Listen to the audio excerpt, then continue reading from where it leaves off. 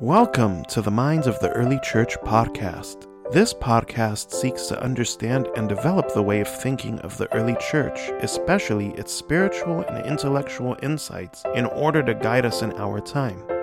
Developing this way of thinking in ourselves will also give us new ways of navigating a quickly changing world and will allow us to engage the modern world in a fresh, exciting, and authentic way.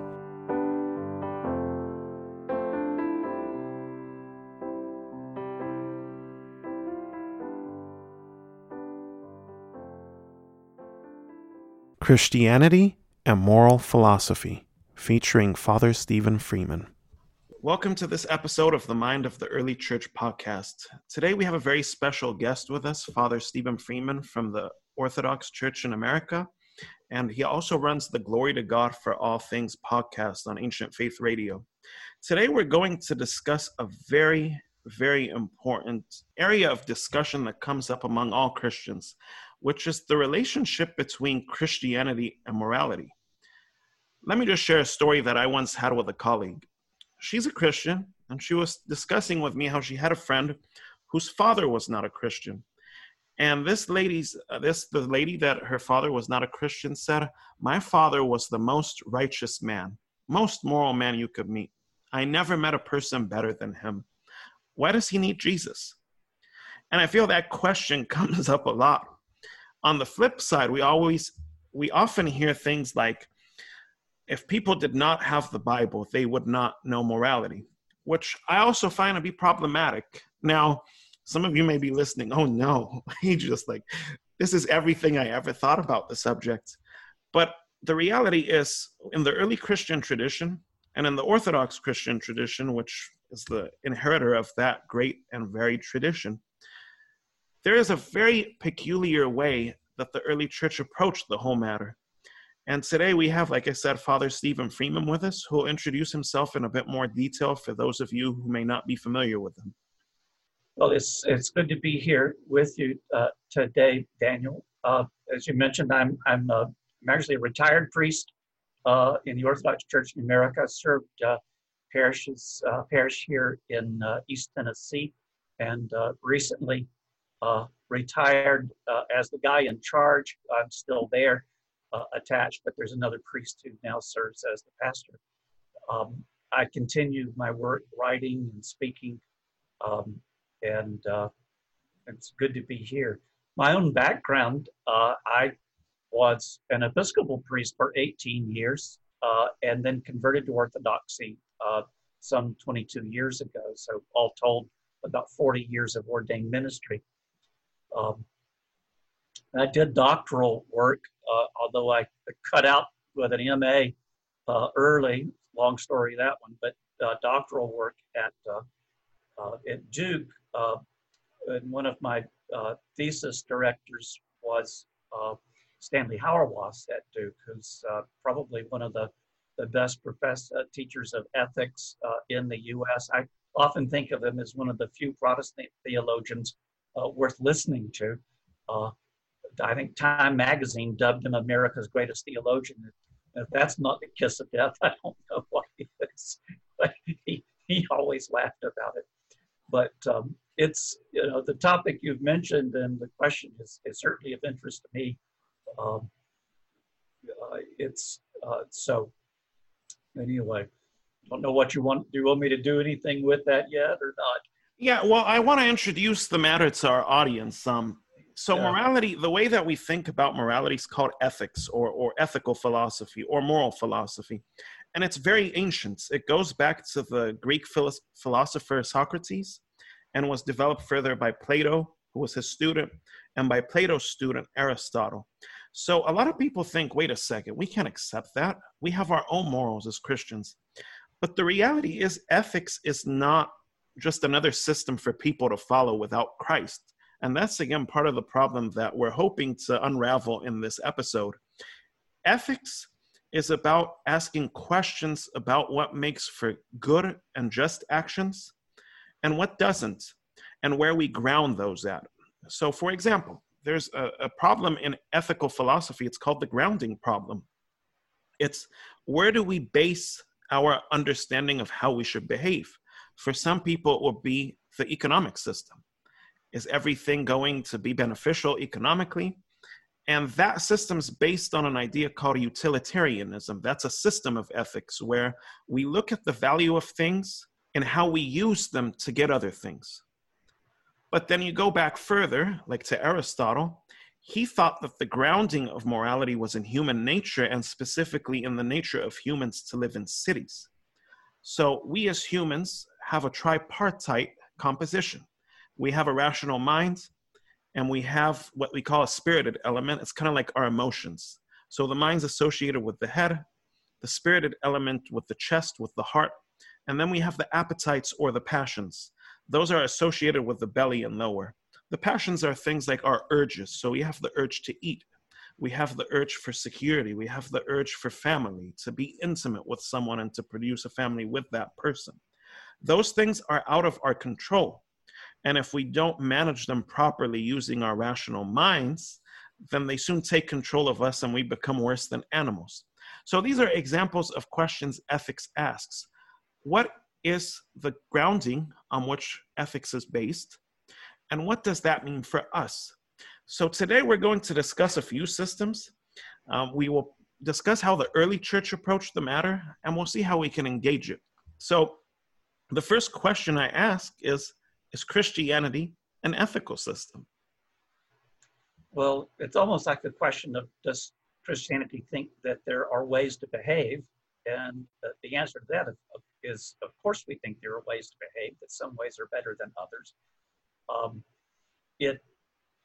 Its grounding, though, is not in a sort of independent thing. I mean, you know, if Aristotle grounds it within our life in the city, that is, you know, or modern utilitarianism grounds it in our economic life. Those are independent things. Christianity, really flowing from its Jewish roots, sees that our behavior and our life is grounded in God and our relationship with God. In the Old Testament, that's described in the law. And of course, it's almost an unfortunate word that we translate Torah as law, because we have this long legal tradition that has nothing to do with the Torah. And if you spend much time among Jews, you discover they say things about the law that we would never dream of saying about the law. In fact, if you read the Old Testament, say in Psalm 19 or several others, they'll talk about the law and almost sound like it's a person. You know, the law of the Lord is clean. The law of the Lord is all these things. You saw these things that are virtual worship words directed towards the law of the Lord. It's wonderful, enlightens the eyes. It does all of this. It's sweeter than honey. You don't talk about, you know, the city code like that, unless you're very strange. But so in Christianity, and it's interesting too, when we think about early Christianity didn't come into the world without a culture surrounding it. The culture into which Christianity comes is Hellenism, that is a Greek culture. It's a culture that speaks Greek. I remember once someone, I was in college reading something that was speculating, wondering if Jesus spoke Greek. And I thought, oh man, that's like, you know, only an American would ask a question like that. Because in America, we only speak one language oftentimes. I mean, if you're in Europe, certain parts of Europe, you speak 4 or 5 languages. And these days in Europe, you speak English. Why? Well, because we conquered it. And we have an occupying army stationed all over the place. Jesus lived in a land that had been conquered for over 200 years by a Greek-speaking majority. The Roman soldiers spoke Greek. So Jesus undoubtedly did. The early church spoke Greek. When Paul wrote letters to Rome, I mean, capital of the empire, when he wrote letters to the Roman church, they were in Greek. When St. Irenaeus, Bishop of Lyon, and what would become France, when he wrote his treatises 200 years after Christ, he wrote them in Greek. It was just the language of what was around. There was plenty of Latin to be found, but Greek was the common language. And with that common language comes a common vocabulary.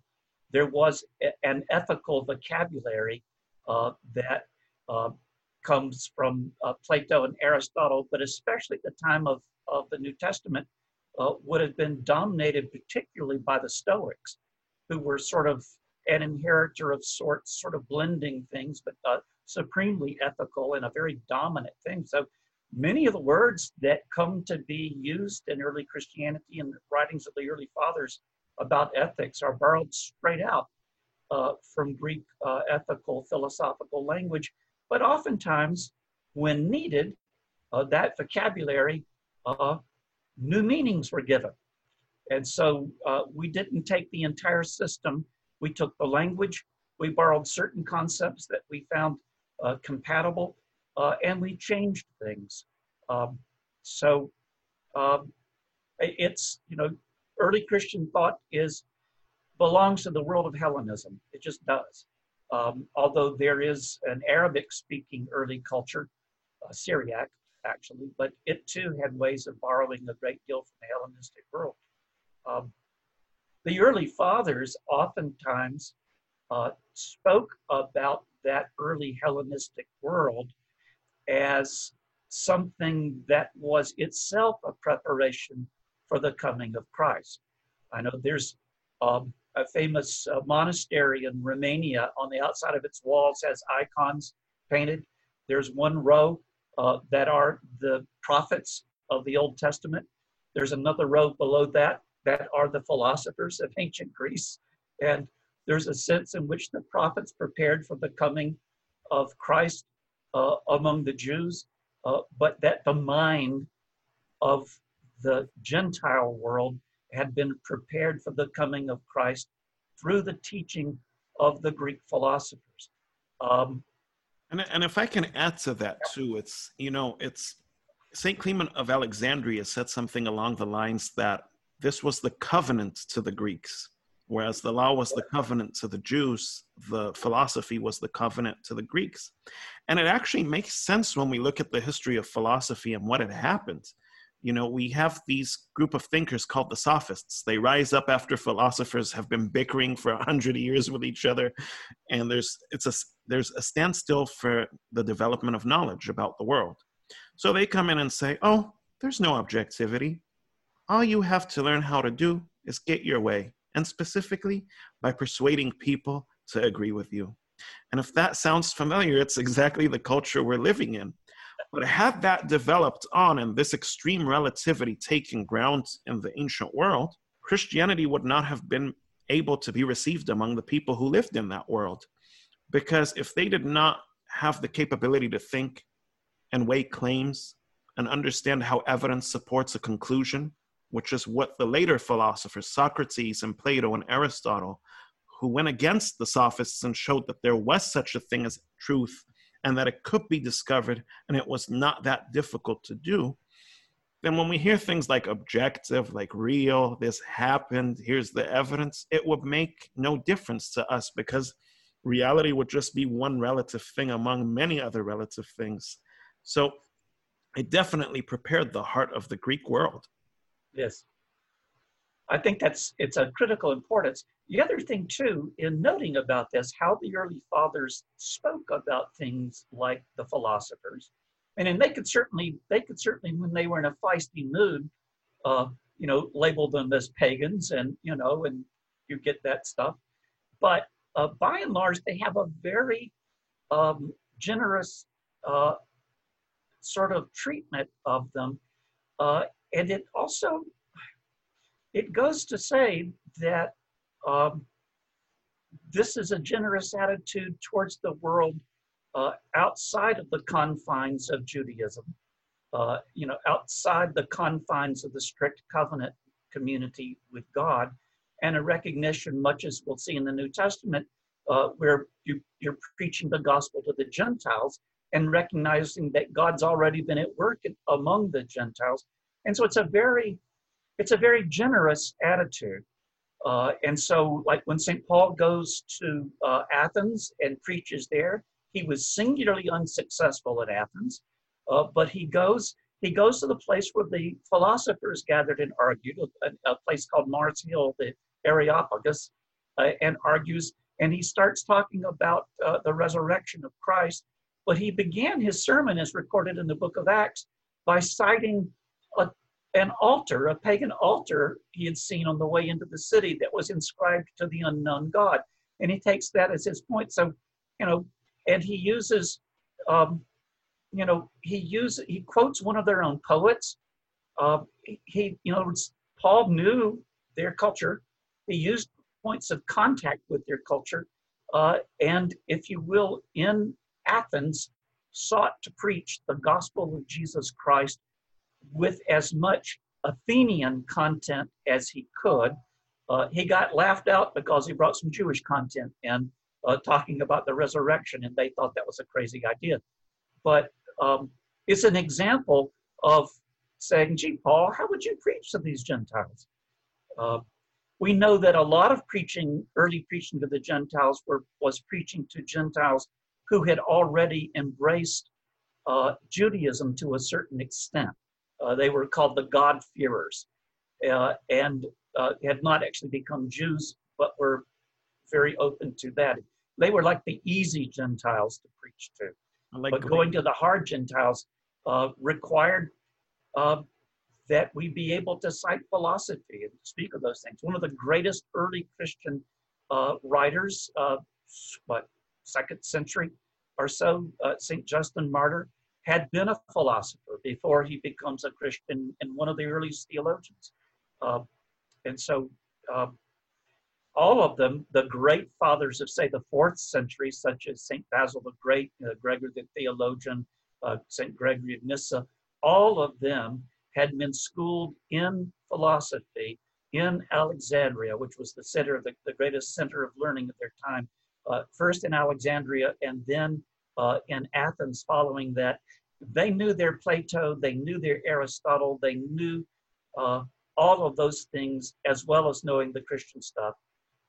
They were among the most, and I might have add, in those days, if you were studying philosophy, that also meant you studied math, you studied science, you basically studied everything. And they would have been among the most educated men of their time. They were not anti-scholastic, and they wanted to learn everything and had a respect for it, and used whatever would serve their needs. So, yeah, and I mean, we look at Justin Martyr, for example, to begin with. He's alluding to Plato, he's alluding to the Stoics, and for a lot of our listeners, that may sound like problematic. Why would you do that? And it's more like this. And St. Justin says it very beautifully. I don't have the quote, but in his second apology, he says that all things that are true belong to us, because it's the Logos, the truth himself, who has created all these things. So when philosophers look at the world and come to a right conclusion, right understanding about the world, they have understood something about the mind of the Logos, how he created things. So for example, like human nature, the tripartite division that I mentioned earlier, it's Plato that really first pointed that out. The church fathers took that, but they also developed it further, because for Plato, there was no sin. Sin was not a reality. It wasn't even attended to, but for Christians, it was. So they took that same framework and showed that it's when the appetites, the passions overpower the mind. So those impulses cause us to follow them. That's what we call an impulsive person, someone who does things without thinking. That is sin, because it's letting the lower part of you take control of the higher part of you, the reason, the rational soul, which in the church fathers is the image of God. This is where the image of God resides in us. So they took it and developed it further. It's almost as if they are a new philosophical system as well, and not just a moral system, but an all-encompassing one, looking at how everything fits together in the light of Christ. Well, we live in a world that is so, I guess, multicultural, as they call it, although it's not really true. We're not very multicultural. It's just there's so much stuff in our culture. You rarely actually meet somebody in America who really belongs to something outside of Western civilization. When you do, it can be very interesting and very enlightening. Some of the best conversations I've ever had are with Buddhists, especially the real deal. I don't mean like American Buddhists, but real Buddhists. There's some interesting conversations to be had. You can learn from them. That doesn't make me a Buddhist. That just makes me somebody who's interested in hearing what they have to say. But the largeness, this is how I think of it, particularly as an Orthodox Christian, is that, there's a problem in modern Christianity with denominationalism, this tendency to kind of be specialists, so that you specialize in one little, group, whatever like that. Whereas, and I like to remind people, with Orthodox Christianity, we were essentially the only kind of Christianity for about 1,000 years. Even though there was like a schism with the Coptic Christians, the Oriental Orthodox, as they're called in Egypt or whatever, they were still like us. We had an argument over a couple of things, but they were still like us, and more like each other than not.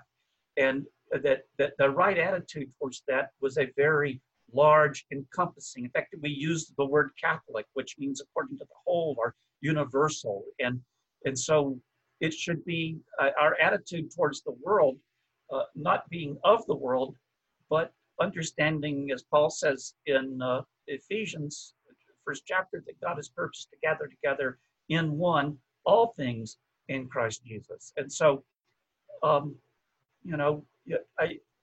think it's possible sometimes, especially in a very competitive world like we have, to be afraid that, oh my goodness, I might slip and believe something wrong, or I might slip and, state my doctrine wrong. And, well, yes, those can be genuine concerns, but mostly I tend to want to tell people, first off, you want to guard your heart. And by guarding your heart, as in you're going to do more damage to yourself by being afraid, quite likely, because that'll damage your heart and make you a person who's become so narrow that God can't do much with you, and that you can't have conversations beyond where you are. This will come up, like, say, for Orthodox, usually when it's the Thanksgiving holiday in America, that happens to fall during a season in which we're fasting and not eating meat in preparation for Christmas, the Nativity fast. And I always told people, so for heaven's sakes, you're at your mom's and they're not Orthodox. Eat the turkey and get over it. Don't worry that you're like somehow another. It's not if fasting for the Orthodox, it's not about kosher. It's just eat the turkey, and eat nothing the next day if you feel guilty. Good heavens. But, just don't be so afraid. Don't be so frightened. Don't be so narrow. We have a good God who loves mankind. He's not trying to make it hard. This comes back to your question, though, about my father as a good man. Why does he need Jesus? And can I tell a quick story on this? Yeah, absolutely. Okay. I had a friend that I made when I was in seminary, and I won't give you the whole thing on that, but my wife really was the one who did this, made a friend with a guy and his girlfriend who were communists. We were in seminary in Chicago, and being a good Southern boy, I wasn't used to meeting communists. I wasn't surprised that they had some up north, because we thought a lot of other things about people up north. But we met this guy. They were real live communists, members of the Socialist Workers' Party. And atheist, he was a ex-Roman Catholic. His girlfriend was an ex-Episcopalian. My wife met them and invited them over to our house, our apartment at the seminary for tea. She forgot to tell them that I was a seminarian, and they came over quite a bit chagrined that they were sitting in this Christian seminary apartment having tea with some guy who's preparing for the priesthood. But out of that, we actually became good friends. We the whole 3 years I was in seminary, we were close with them. We even got them to go to church with us a couple times. But we argued a lot for 3 years about God, very politely and like friends will do.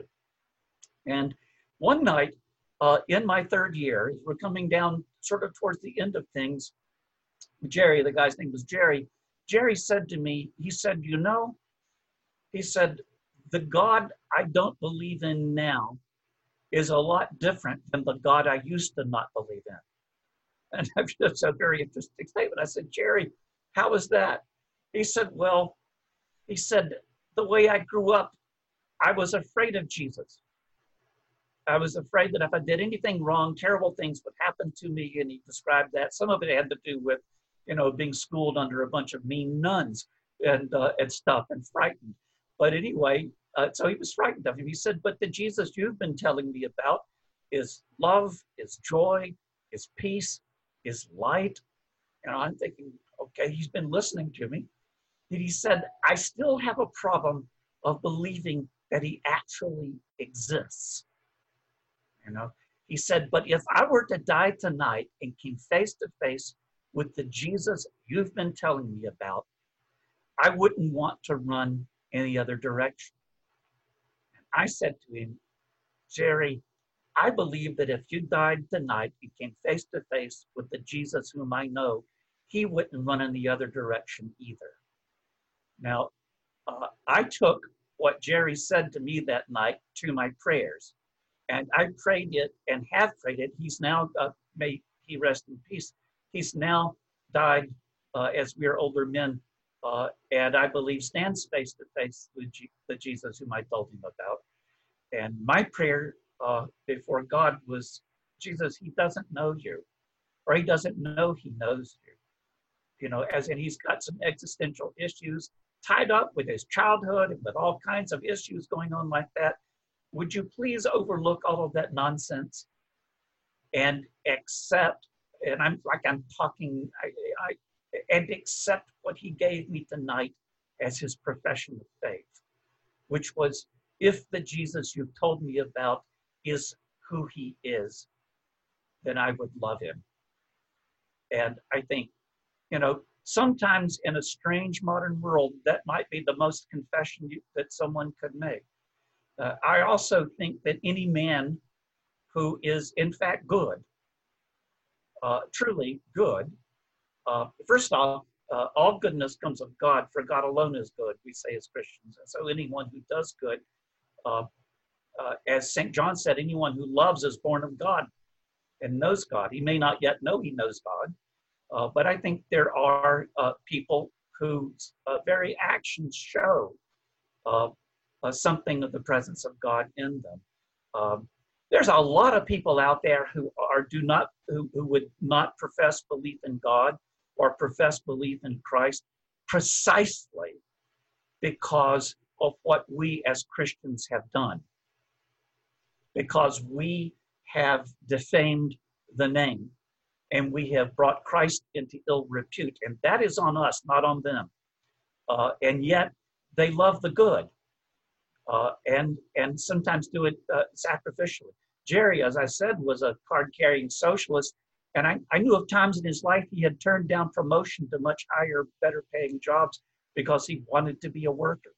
And I thought, gee, that's a lot more sacrifice than any Christian I know. He said, take the job. And we even argue.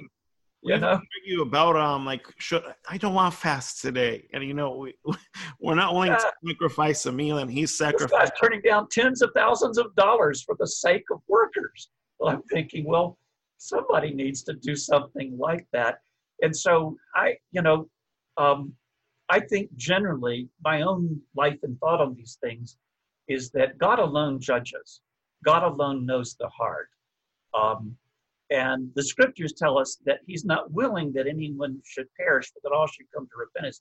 God is not trying to make this hard. And Jesus didn't become man and die for us so that he then could make it hard for us to be reconciled to him. That it says in 2 Corinthians 5 that God was in Christ reconciling the world to himself, that he became sin, that we might become the righteousness of God. And so, I do find that there are Christians who seem to be so nervous that somebody might get into heaven, the wrong way, or somehow that they're just so afraid of that. And I just think, I like to have a worker's mentality about this, and that is, I scold people particularly in our culture, that everybody in America thinks they're in management. You know, we do. We all think we all know economics. We all know epidemiology. We all know political science. We know everything. Everybody in America is an expert. And, you know, God knows we're all theologians. Yeah. And we know each other's fields better than the person who works there. Absolutely. Just read Facebook and you'll see. And, you know, post about something you actually know, and, you know, everybody will correct you. But nonetheless, with a sort of a management attitude, we don't think like workers. You know, if you think like workers, you want everybody to get a raise. You don't mind everybody getting a raise. If you're in management, you want to be sure that the guy who gets a raise actually deserves it. And you get this sort of a thing that way. And I think Jesus seems to have done very well in his ministry preaching to the workers. That is, sex workers, drunks, the outcast. The Pharisees were all in management. They knew how to run Judaism. And they had Judaism run so well that they had no room for the Messiah. And it goes back to transformation. I mean, this part, maybe our people listening are upset. Well, what's the answer to the question? Yeah. But before we go to that, it's Christianity is about transformation. It's not Jesus was here to make good boys and girls. If he was, well, Plato and Aristotle show people how to do that, at least theoretically. Yeah. And it comes to the point, like, where you say, like, Jesus, the people that followed him were the awful people, as C.S. Lewis calls them, you know, at the very end of Mere Christianity, as those two chapters, nice people or new men, and ends with the chapter, new men. It says people want to see Christians as nice people. Like, if these Christians are right, they should be the nicest people in the world.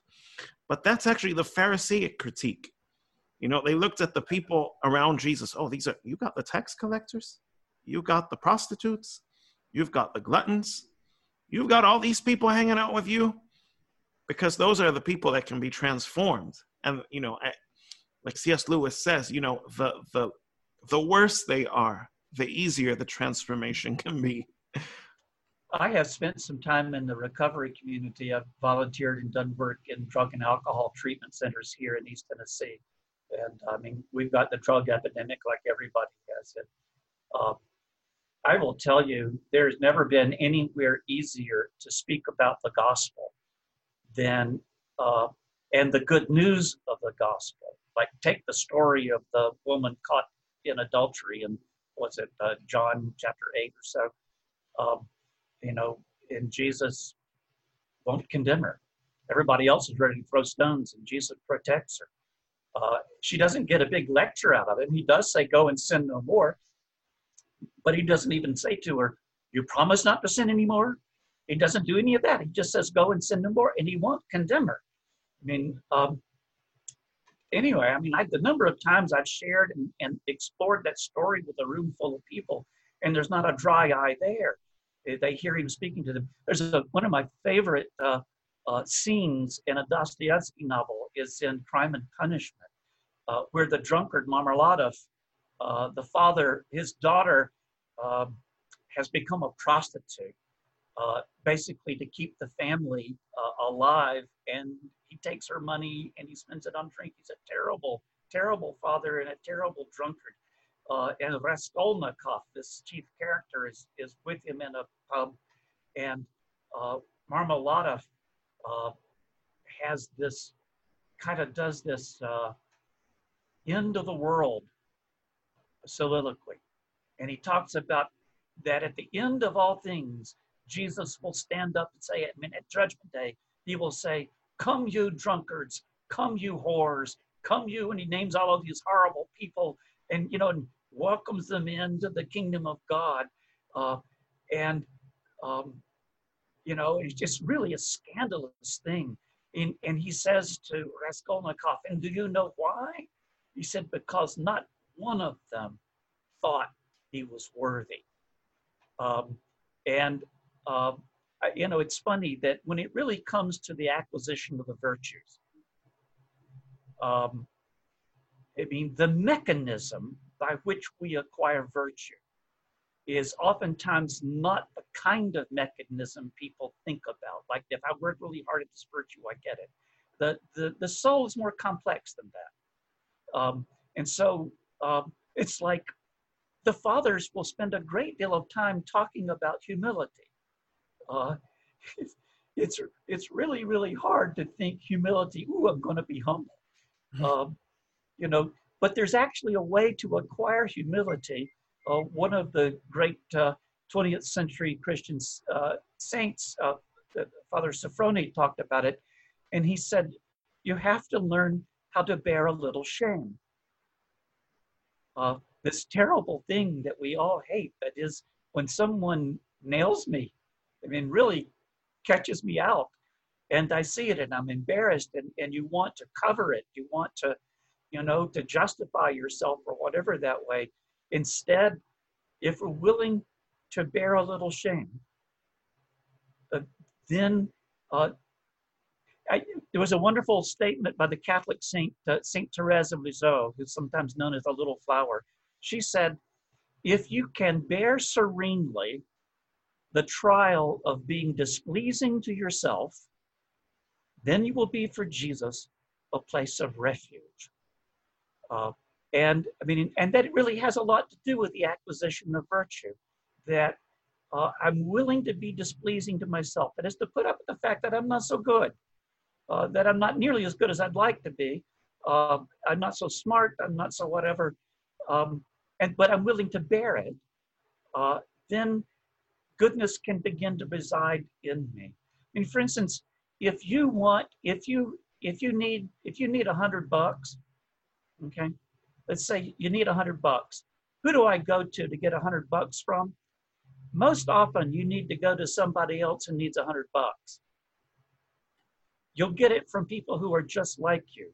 If you get it from some guy who can just let $100 go without even thinking about it, he'll want to manage you. He'll want to be sure you deserve it. C.S. Lewis, whom you mentioned, was walking down the street one day with a friend, and a bum comes up to him and asks him for £1. And he pulls out a note and gives it to the guy, and he walks off. And the other fellow said to Lewis, he said, he's just going to spend that on a pint. And Lewis said to him, he said, well, that's what I was going to do with it. Will you stand a guy a pint? Yes, here, go have one. You know, in my experience over the years, I have seen unbelievable generosity on the part of the poorest of the poor. I have seen people give half of everything they own, which is almost nothing, to somebody else who's got nothing. And I've seen people who have vast fortunes who will agonize over whether or not they should even give a bum $1 on the street. And, you know, you want help, go to somebody who can't afford it. The poor are always more generous, which says something to me about the nature of virtue. And Jesus sort of shows the upside downness of the world. Jesus actually reveals the virtue of the outcast and the poor, the drunkard and the prostitute, when those who thought themselves virtuous were, in fact, as he said, you're like whitewashed sepulchres. Outside, you're all clean and white, but inside, you're filled with dead men's bones. And so God judges according to the heart, and he sees virtue where a lot of us think it isn't found. You know, I love, as a Southerner, or anyone should, I love the writings of Flannery O'Connor. She turns these stories upside down too, and reveals these things on and on. Yeah, and I wanted to share something, because as you were speaking, you know, St. Ephraim the Syrian, in his letter to Publius, he talks about the gospel being a mirror.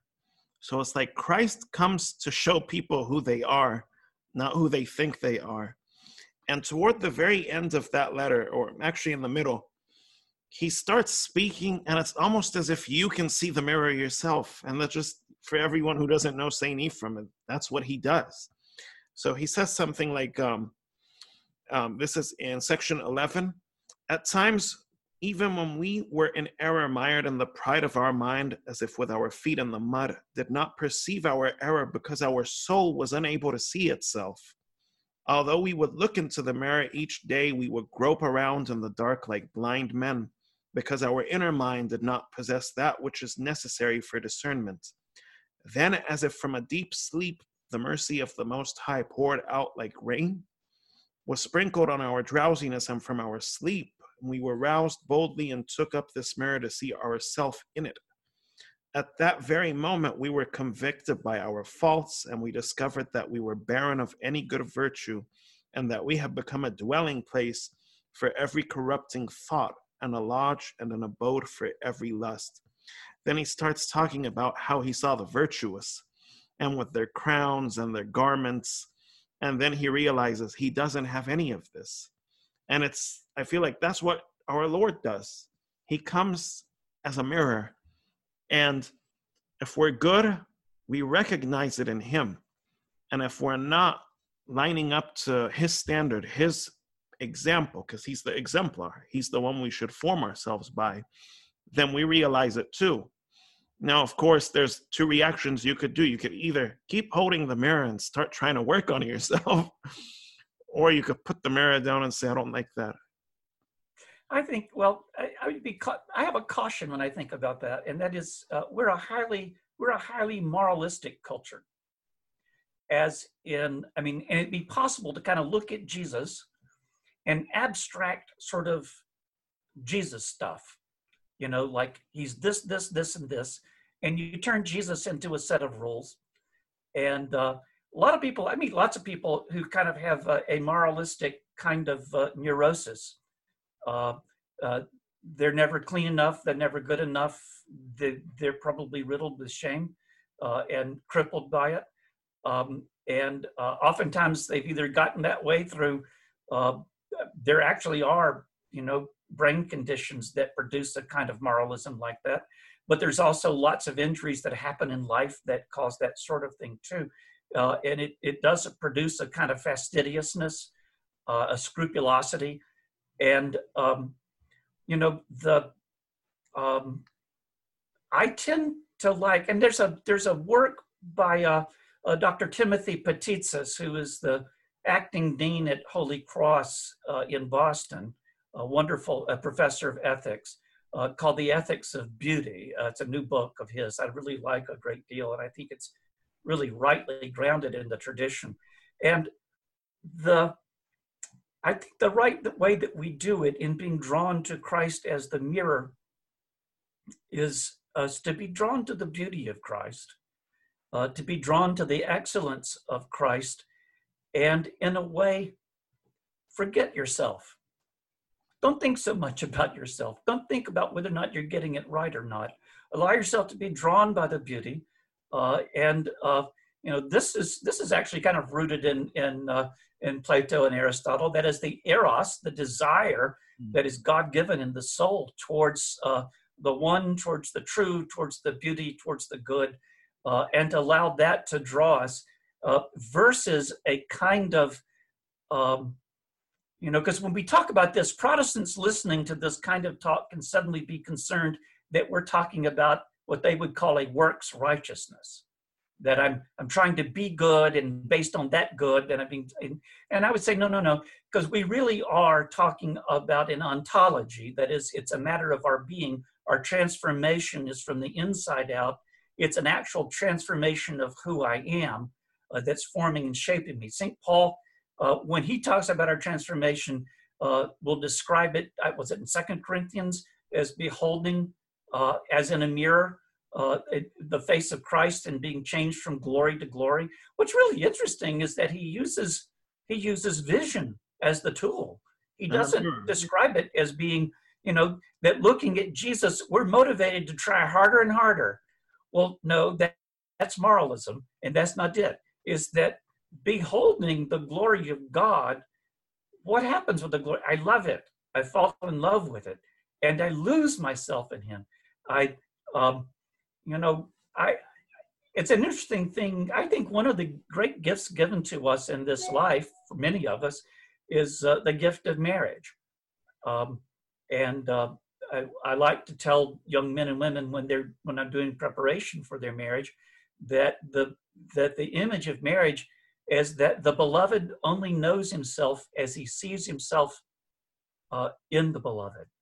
That that the husband knows himself as he sees himself in the wife, and the wife knows herself as she sees himself in her husband. That this is a gift to us for our salvation. That my marriage has had more profound. I've been married 43 years. It's had more impact on my life than anything else I've done. My wife has helped me to become a better man, and promised to kill me if I don't. No, sorry, that's just a joke. I mean, there's something about loving someone. It's love that transforms us, and God gives us this face of love, this person of love that we lose ourselves in, and we begin to find ourselves transformed in that. For that matter, and St. John would talk this way too, about how we love the brethren.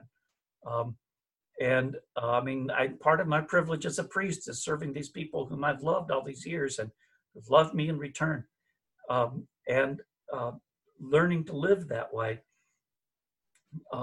It's in loving, it's in losing myself in the beloved. In that sense, the mirror, seeing Christ in the mirror of my brother's soul, my sister's soul, that I come to know myself, and the virtues come naturally. They're not unnatural to us. I think one of the things that we do have in common with Plato, even though Plato doesn't talk about sin, in Orthodoxy we do not describe ourselves as having a sinful nature. That's a later Western notion. We don't speak like that. We see sin, and you can see this particularly, say, in St. Athanasius and his on the incarnation of the Word. Sin is external to us. It's not who we're supposed to be. It doesn't belong to us. It's becoming, in sin, we become what we're not supposed to be. And so in repentance in Christ, we're being restored to who we're created to be. And in that sense, it's a very, I would say, as an Orthodox Christian, when I'm talking to a non-believer, I already believe that he naturally agrees with me. He may not know it yet, but in that sense, he doesn't know his own nature yet. But that I don't assume he's my enemy. I don't assume he has to be convinced of the truth of these things. He knows the truth of these things. It's funny, the word education, this is very Plato, but education means to lead out, educare, or educere in Latin. To educate is to lead out. The notion being that you already know the truth. And you, as an educator, you're leading children to know what they already know. You're not trying to teach them something foreign to them. That's a very friendly way to teach. As compared to trying to beat the truth into somebody, or that kind of thing, is thinking they already know this. It's a fascinating. I mean, I like to use the notion of grammar as an image of doctrine. That doctrine, the Christian doctrine, is just the grammar of the Christian language, teaches us how to speak. These are the grammatical rules of how we speak about God. For instance, when you don't study grammar in school until you're about fourth grade. I don't even know if they teach grammar anymore, but when I was a child, we learned grammar starting in the fourth grade, subject and verb and object and things like that. Well, they told us all of this stuff, and they called it English, but we were all fluent in English. And even a child who's fluent at age 5 speaking English, and a foreigner comes who, when speaking their English, breaks certain grammatical rules, the child will recognize that they've made a mistake. They won't know and won't be able to name what the mistake is, but they will know what the mistake is. I mean, they will know that a mistake has been made and that the person is somehow from somewhere else and speaks English with difficulty.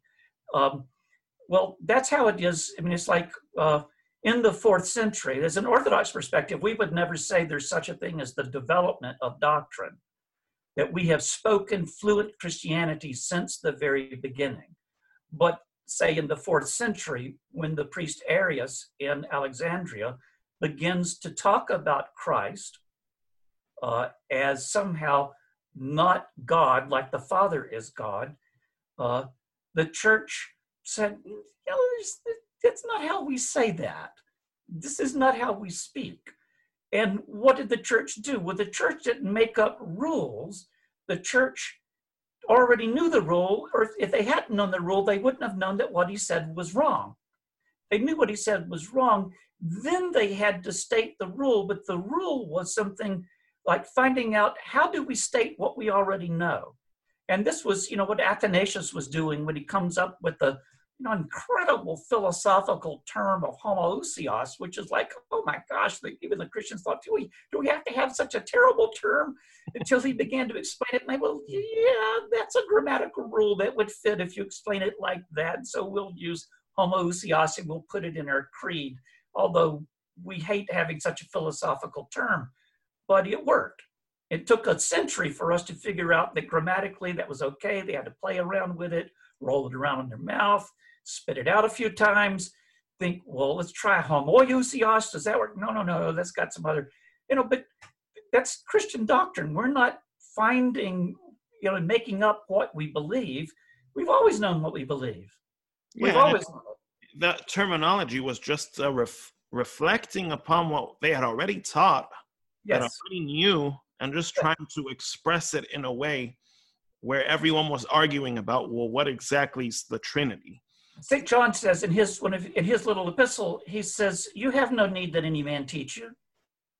The anointing, the charisma, the anointing that abides in you teaches you all things, which is to say that as Christians, when we say that Jesus is Lord, there is in our heart a yes and an amen. That is, the God in us speaks and said, yes, that is true.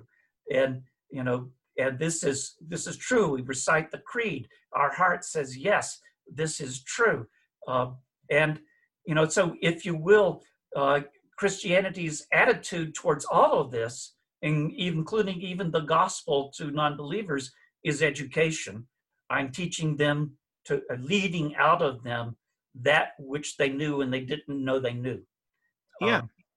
And so I think that's a very friendly way to do it. And it's a useful kind of apologetics understanding versus trying to turn somebody into something that they're not. Yeah, and that's what we got to come up with in Orthodoxy. Or what we came up with as a church. It was all a reflection upon the revelation of Christ, both who he is and what he said. And it's not a moral system. It's like you said, it's an ontological system. Ontology, for you listening, mean being, existence. Yeah. It's the way to look at everything and how it fits together. If I may say it another way, it's vision. When we look at anything, we're actually not looking at the thing itself, but we're also taking the concepts that we have and interpreting what we see. Sure. So, for example, we see a child, for example, super angry, breaking everything apart. And we come from homes that are very stable. We interpret that as a kid who's spoiled and throwing a tantrum. But then we hear that this child, for example, has autism. We realize that's not a tantrum then. This person is suffering. There must be filtration issues. They're not able to process what's around them, and it's led to frustration. And instead of looking at a child and making a judgment saying, oh, this person's spoiled, how did his mom let him get away with that? Now we have pity. So any type of experience, it's experience plus what we have in our minds as a concept, and that leads to vision. So Christianity brings this new vision with Christ, how we look at God, how we look at each other. And morality is only secondary to that. Morality is not the primary system. It's like, even with the example of St. Ephraim, like you pointed out, and like he did later, it's not about working, it's about seeing the difference. Yeah. And either to be drawn to the beauty of Christ as we're drawn to beauty of other things, like a sunset, for example. People think beauty, this is something we hold in the West, that beauty is just in the eye of the beholder. But that's not true. Anyone who sees a beautiful sunset and they're walking, they're going to stop. and they may stop what they're doing, take out their phones, take the picture, take a selfie with it, which is probably, reducing the beauty of the scene. But they're drawn to beauty, and for no other reason than just to be in and with the thing itself. So that's what that mirror is. We're hardwired for beauty. Yeah. We shouldn't have to apologize for that. There's a lot of things we're hardwired for, and it's good. And if we weren't, it wouldn't happen. We're created for this stuff. There's in thinking of morality again, the tendency. For instance, you could be a very good man and filled with virtue, in all the proper and right sense, and be the very friend of God, and that is a good thing. You could also be a terrible sinner, without any virtues at all, and yet recognize the truth of that in the presence of God, and in a single moment find yourself united with him. We have that example in the scriptures of the one we call the good thief, who on the day that he's crucified next to Jesus simply says, the guy's done something really bad. He's probably, we call him a thief. He's probably a murderer. I suspect that they didn't just crucify thieves. I suspect there was a little killing one in there as well. And so he's being crucified next to Jesus.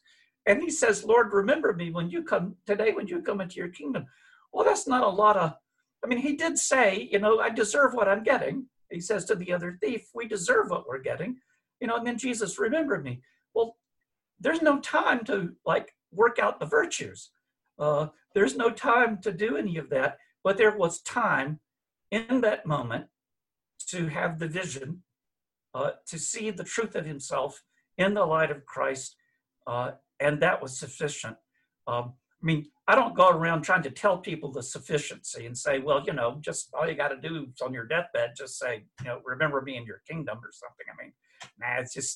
No. It's also dumb. Yeah, and it comes at the time of life. This thief, the whole life, right, was disordered. It was full.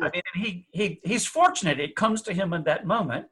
There are people, and I like to think about a life as a whole thing, and not just it's a whole thing leading up to the last moment. We tend to do that in our culture, and such that we value the last moment above everything else. It's a theory I call this: as the tree falls, so it lies. So it's like, what state was a guy's soul in when he died? And I'm thinking, well, I have 4 children.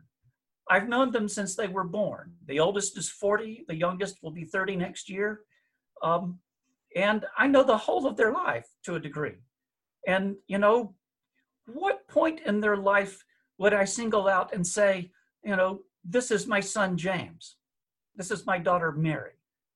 At what point? All of those points are them. Would I pick out the worst point in all of their life and say, oh, God, would you judge them for that? No, of course I wouldn't. I would pick out the best point in their life and say, oh, God, remember them. Remember this kindness they did. It's something. There's that wonderful story in Dostoevsky, who's got to be my favorite author, but he tells the story of the old woman and the onion. There's a wicked old woman who goes to hell, and her guardian angel is all upset because he's blown it. She's gone to hell, he's lost. And so he goes searching back through all of her life and everything she's ever done to see if there's any decent thing she's ever done. And he finds a single rotten onion that she gave away to a beggar woman who asked for something to eat one day. And he goes, there's a good deed. And he gets the rotten onion and takes it to her in the fires of hell and stretches it out to her and tells her to grab hold. And she grabs hold of this rotten onion. And by that rotten onion, he's pulling her out of the fires of hell until others in hell look around and see her getting out. And they keep trying to grab on too. And she turns to them and goes, no, it's mine. And with that falls back into hell. Well, moral of the story, you can draw the moral of the story, but I like to look at the story and think, yeah, but just think, one little rotten onion. It's a crazy story. It's a crazy little parable. And, you can't say, oh, that's not in scripture. No, it's not, but it's a crazy story that someone told. And I like it. And I think the story illustrates something about the exaggerated love of God. St. Isaac of Syria called it God's crazy love, that he would do such a thing. But any God who's willing to become man for us and for our salvation loves us with a crazy love. And as I say, he's not trying to make this hard. I mean, one of the reasons I want to acquire the virtues is because the passions are horrible. They eat me up. They not only alienate me from God, they alienate me from the people around me, and they alienate me from myself. I don't want to live bound by anger and greed and envy and all of these things. That is hell. It's a living hell already. You know, and so the good news is I know a way out of the hell you already know. Yeah, and it's you know, a lot of people hear this, you know, what good deeds I have to do, and the reality is, it's, you know, if it's not conscious, it becomes this focus. If you're focused on Christ and his beauty, and we let that transform us by imitation, and the fathers, especially Athanasius against the heathen and on the incarnation, uses that word, and a lot of the other fathers, imitation's the most sincere form of changing yourself, because it's changed out of love. It's changed out of being around someone. And it's not someone who sits and thinks, I'm going to count my virtues and I'm going to get to heaven this way. And what's interesting about that is, you know, Socrates, this was a problem with Socrates and Plato. They thought if someone had knowledge, then they will be virtuous. Because if they know something's good, then they're going to do the good. And something's bad, they'll avoid the bad. But for all you listening, as well as myself, we know that's never true. You know, a lot of times people know the good. I'm like, why should I do that? What's that going to have for me? I know it's good. I'm not doing it. And Dostoevsky, I think, is like the greatest answer to that question, because he shows that knowing is not enough. Yeah. And the church fathers pointed that out. Knowing is not enough. There is something else, something more we need. And that becomes the model of Christ, the example, his entire life. We look at it, and when we look at it with love, we're transformed into it without thinking about it. And it becomes a forward-moving spiritual life, not one where, oh, I lack this virtue, and I feel guilty about it. I try to do it again, and I just keep ending up in the mess of despair, and I go even further down that dark road that I'm trying to avoid, because knowing and doing consciously is not enough. We need the example.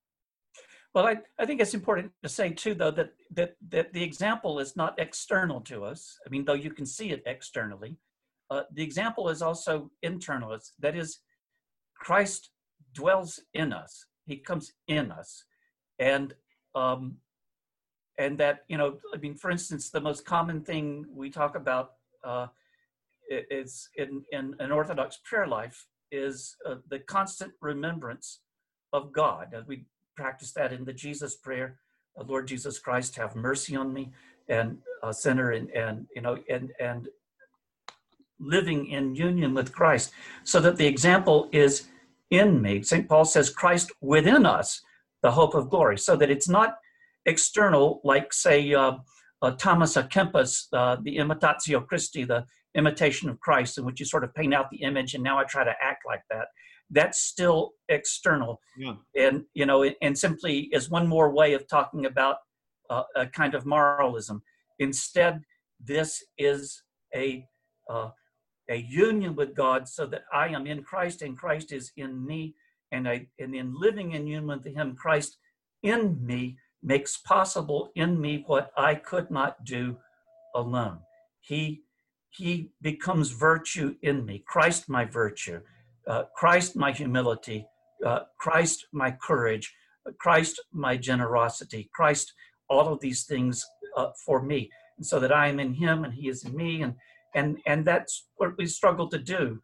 And that, in a way, it's a kind of, if Christians have a morality, then we would rightly, perhaps, I would call it a mystical morality, that I participate in the mystery of the virtues, which have a reality in Christ, and his virtue becomes my virtue. It's Christ in me.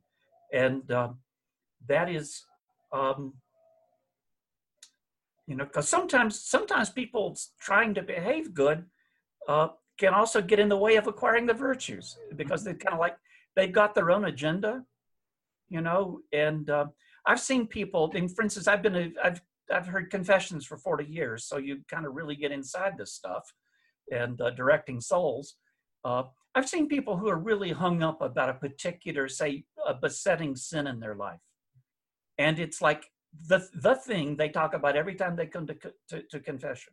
It's like, how did I do with that? Did I do good? Did I make progress? Did I fight it better? Did I whatever, like that? And there's sometimes you just want to kind of smack them and say, stop thinking about that. Stop thinking about that. This is doing you no good at all. You are preoccupied with this, and you have made it so important that you cannot see the rest of your life. Yeah. And it's, and that's the kind of thing that can happen with when I'm trying to figure out what being good is. God is good, and what I need to do is to live in union with God. And sometimes I can see the obvious kinds of lack of virtues in me, and and it can be very, I can see that it's something that I need to repent of. I need to go and say, Jesus, I can really see, But oftentimes, even with that, this is more the ontological question, and this would be the question of a mature confessor, isn't just how did you do what you did, but why did you do what you did? What is it in you that is broken, that acts this way? What is it that might need to be healed? That is like going to a doctor. When I go to a doctor and I tell him my symptoms, if the doctor only treats my symptoms and doesn't diagnose the disease, then I'll never get better. I think it's best to say that Christianity views sin as a disease rather than a moral problem. I've stated it in my book. As far as I can tell, I'm the one who said it. If somebody else said it first, good for them. But that Jesus did not die in order to make bad men good. Jesus died to make dead men live. And in the New Testament, sin is synonymous with death. We die, sin is thara, it's corruption. It's this disease eating at us like a moral cancer. It's eating at my soul. And the symptoms, these bad things I do, are just the symptoms of this moral corruption eating away at me that needs to be healed. And repentance and all that we live in union with God and seeking to do that is the medicine that heals this death wound in me. And for instance, Saint Ignatius of Antioch refers to communion as the medicine of immortality. It's eating and drinking the very life of God. Jesus says, unless you eat my flesh and drink my blood, you have no life in you. And so this life that we eat is also the forgiveness of our sins, because it is union with God, who is the giver of life. And so, it is, I think as Christians, we never speak or don't rightly speak with morality first, partly because you could describe a moral system that had no reference to God. You could not speak a Christian moral system that wasn't completely about God, and not simply an external, like God gave me rules, but God gave me God. It is God in me is the rule of morality. It's God in me, and that's what I lack, is that we broke communion with God and we die, and it is death in me that comes out with these horrible symptoms. I need life in me that comes from God. So the woman who wonders about her father, he was good. I'm thinking, well, perhaps there was something of Christ in that. And if he is good and he comes face to face with the Christ he didn't know, he won't want to run in the other direction, and neither will Christ. And as Orthodox Christians, and this is different from us and a number of other Christians, many Protestants, we pray for the departed. Yeah. We pray for the departed. We pray, in fact, on the Sunday of Pentecost for us this coming Sunday, there are these three prayers we pray kneeling, and one of those prayers we pray for all human beings from Adam to the present, all of them, all of them. So what do we think about those who have not heard the gospel of Christ? Well, we pray for them. What do we think about them? Well, we leave that up to God. It's not our business. We're not in management. God is. That's His problem. We're in the praying part, and our part is to pray and to pray for all and on behalf of all, and to remember them because Christ died for all. And so we just pray for them and rejoice. If I see a good man, it's good. I'm glad. I have no doubt there are many so-called non-believers who were far better men than I am. I have no doubt about that. In fact, wouldn't even have to go very far to find one.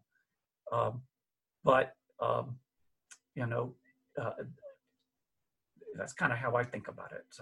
So at the end of the day, if someone comes up to you and says, "Why do we need Jesus?" what would you say? Well, because Jesus is He who is. As we say in Greek, He is the God who says, "Eu eimi haon," I am being. I mean, why do we need Jesus? Because you want to exist? He is existence. There's not another God somewhere, and you don't exist. You have no existence in and of yourself. The very fact you exist is a gift from God, who is, Father, Son, and Holy Spirit. There's just not another God in town. There's not another source of being. He is, all things are sustained in their existence from Him. So why do you need Jesus? Well, you want existence, that's where you got to get it. There is no other. You may not have known that, but there it is. He's your being. And so it's a little bit like if you say to me, "Why do I need Jesus?" it's sort of it's contradictory. It's like saying, why do I need myself? Well, I mean, how would you answer the question, why do I need myself? I mean, I guess a Buddhist could say, I don't need myself. I want to become one with the Atman, the non-self. Okay, that's an alternative read on everything. But as Christians, we would say, God is the very ground of being. If you already, in Him you live and move and have your being. You want to know yourself, you will only know yourself as you see yourself in Him, the very ground of being. And you don't have to believe that. There's nowhere out there going to make you believe that. You don't have to believe that. I just think that's true.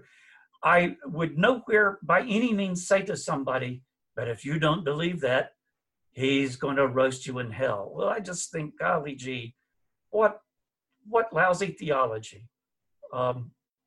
That's, oh golly gee, that's child's play as theology. It's just really, really child's play.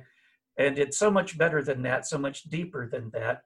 And it's almost the dumbest answer I've ever heard given. It's common and it's dumb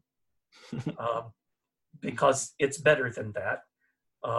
If you can't preach the gospel of Jesus Christ without telling everybody that they're going to go to hell if they don't believe, then you need to stop and go back and find a better way to do it.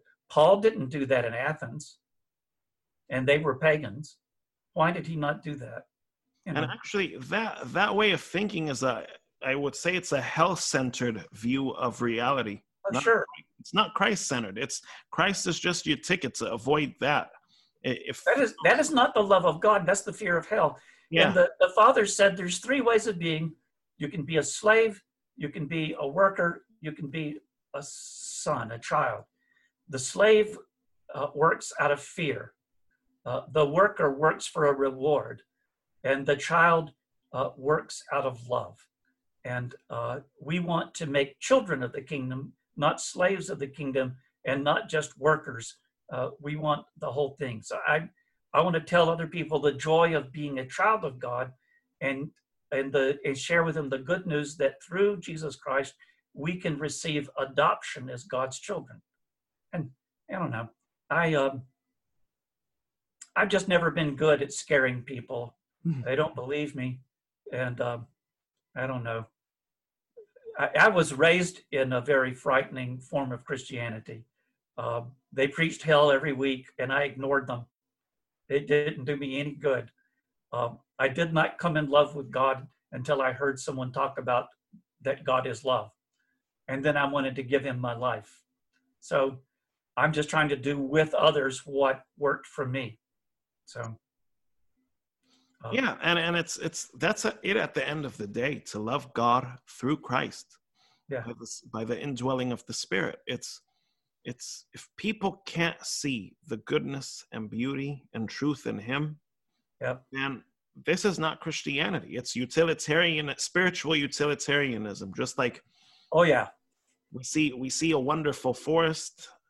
Somebody sees it, it's beautiful. Another sees it and says, "Oh, I could cut down all the lumber and be a millionaire using the wood." be a contractor and build houses. Yeah, and all it's of that sort of stuff.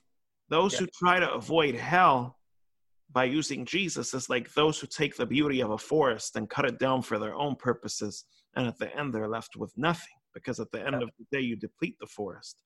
Yeah. So that's the need. He fulfills us, whereas we're these fragmented human beings and we don't see meaning in anything. He comes in to fix all that and to reinfuse all that meaning, and to reinfuse and to put everything back together in us so that we become fully human. And of course, by no means have we scratched the surface of the topic, but at least it's a good framework for everyone to start thinking about it, where it's Christ is at the center of it all. Everything else flows out through him. Well, I've enjoyed our conversation. So have I. Very good. Well, thank you, Father. And for those of you listening, I hope you benefited from this and you were edified, and it's given you a way to start thinking about this difficult topic, especially from the early Christian and Orthodox Christian point of view, on how we approach morality. And it's actually a secondary question. How do we approach Christ, and how does he relate to morality? Thank you for listening. If you found this episode to be beneficial or interesting, please subscribe to my podcast and share it with your friends and family. You can also visit my website, danielhannawriter.com, where I have written articles and a list of recommended books, including much of what I mention on my podcast. I have also written on many different aspects of the Christian faith, from the Bible to spirituality to apologetics, book reviews, dialogues, patristics, and philosophy.